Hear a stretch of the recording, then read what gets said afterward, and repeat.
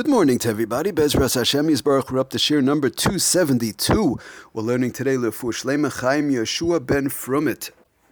Okay, before we go further, we're going through some details in the derech lichluch part of Sharia. In other words, the getting items dirty and the issue of soaking. I just wanted to mention one quick thing. We mentioned last time as far as plastic, Lamaisa, we hold like Ramosha with the regular plastic. One is allowed to, like a plastic tablecloth, to wet a tablecloth, and to rub it lightly, but not to rub a plastic tablecloth very hard, just to rub it very lightly. But this plastic we're talking about is soft plastic. The Sefer Piskei Teshuvos brings down, we're talking about soft plastic tablecloth or cover on furniture or the like, just to wet it and to rub it lightly but not vigorously. But when we're dealing with hard plastic, like, for example, a plate that's made out of plastic, or anything else, a fork that's made out of plastic, a utensil that is made out of hard plastic, that would have a din of zechuchis, of regular glass or eights of wood and the like, or like a regular countertop,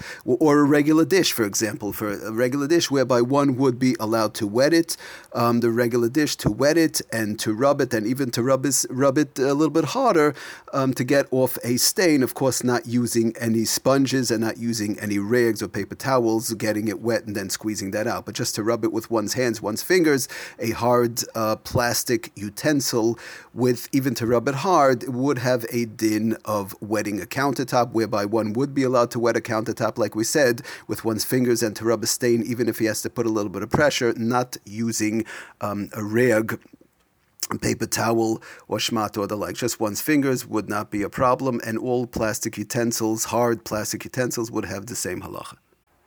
Okay, now, we spoke about last time as far as if a spill went on the floor, there was something spilled, water spilled on the floor, seltzer, or on a table.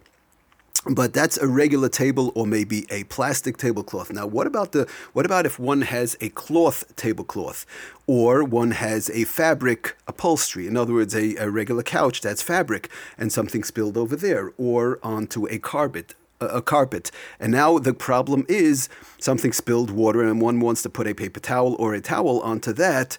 That is a little bit more complicated, whereby wiping up a spill that's on the floor or a regular table without any tablecloth or a plastic tablecloth, one only has to be careful for the schita, for the squeezing out of the rag or for the paper towel itself, because there's no squeezing on the floor and there's no squeezing on the table and there's no squeezing on the plastic per se. But when the spill is on a cloth tablecloth or on the fabric, let's say a couch or the like, or on the carpet, then we have bigger problems because of the fact not just we have to worry about the rag, the shmata that's put on the water or seltzer to soak it up. We also have to worry about the squeezing from the fabric, and we also have to worry about the squeezing from the carpet or the tablecloth per se.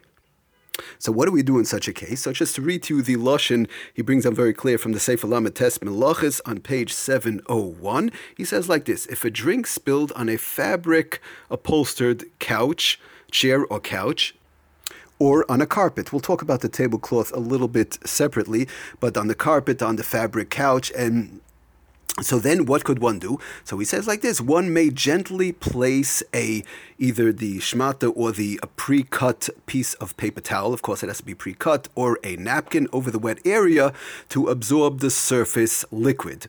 Now, however, one may not press the paper towel, napkin, or shmata, whatever is put down, against the wet area to draw out the moisture. That absolutely cannot be done because this is an act of schita. This is going to be causing the liquid that went into the fibers in the couch or into the fibers of the carpet. It'll cause it to come out, and that is the malacha of malaben.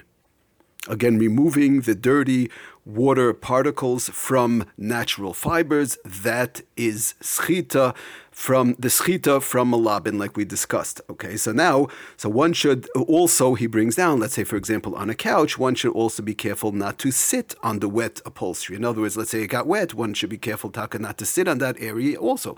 Obviously, by sitting, one is putting pressure, and that will also start to squeeze out the water, seltzer, whatever else was spilled on the wet upholstery, on the couch, on the fabric. Now, the same thing would apply to a carpet, like we said, putting it down, of course, not pressing down, and then just picking up the paper towel or whatever it is, the shmata, whatever was put down. But again, we have to keep in mind if it's a larger spill and whereby the liquid that's on top of the carpet or on top of the couch is enough to really wet the paper towel or to really, really wet the shmata, then person has to be extremely careful not to squeeze that shmata or paper towel, whatever it is, when throwing it into the garbage. That would also be a problem of schita, and it shouldn't be a psik resha whereby automatically it will squeeze out. Now, he mentions also, interesting, does it say for Lamites Malachas, that when one put down this paper towel, let's say, for example, on the carpet, so one may also not walk or step on the paper towel, on the napkin or the like, to absorb the moisture from the carpet.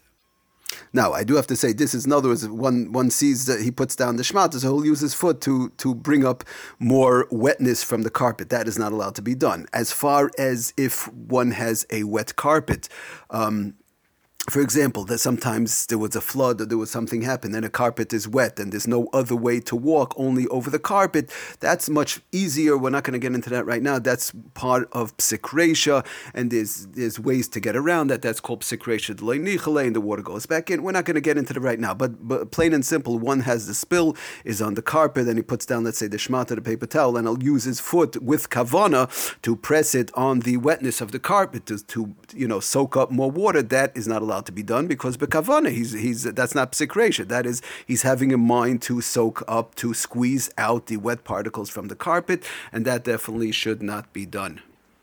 Okay, Bezras Hashem, we'll try in the upcoming shiurim talk about the cloth, tablecloth. It's a little bit more complicated. There are some other issues when we deal with the tablecloth per se, because of the fact it's where people eat or whatever.